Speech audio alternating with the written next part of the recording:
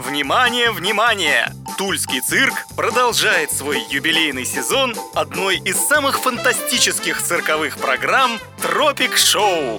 В этом незабываемом ярком представлении вы и ваши детки увидят невероятные трюки акробатов на батуте, головокружительный полет под куполом цирка воздушных гимнастов, эффектный номер на гигантских развивающихся полотнах и, конечно, уникальные трюки с экзотическими дрессированными животными – шимпанзе, крокодилами, верблюдами, ламами и питонами. Настоящая жемчужина тропик-шоу – звезда манежа, юная 15-летняя бегемотиха Юлиана. Так что не ходите, дети, в Африку гулять. Все можно увидеть в Тропик-шоу. Артисты цирка передают приветы прямо из яркого лета.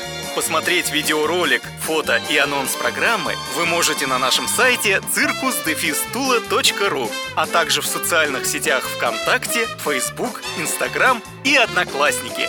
Еще на сайте вы можете узнать информацию о наличии билетов и купить их. В Туле с 6 марта по 15 апреля. До встречи в цирке!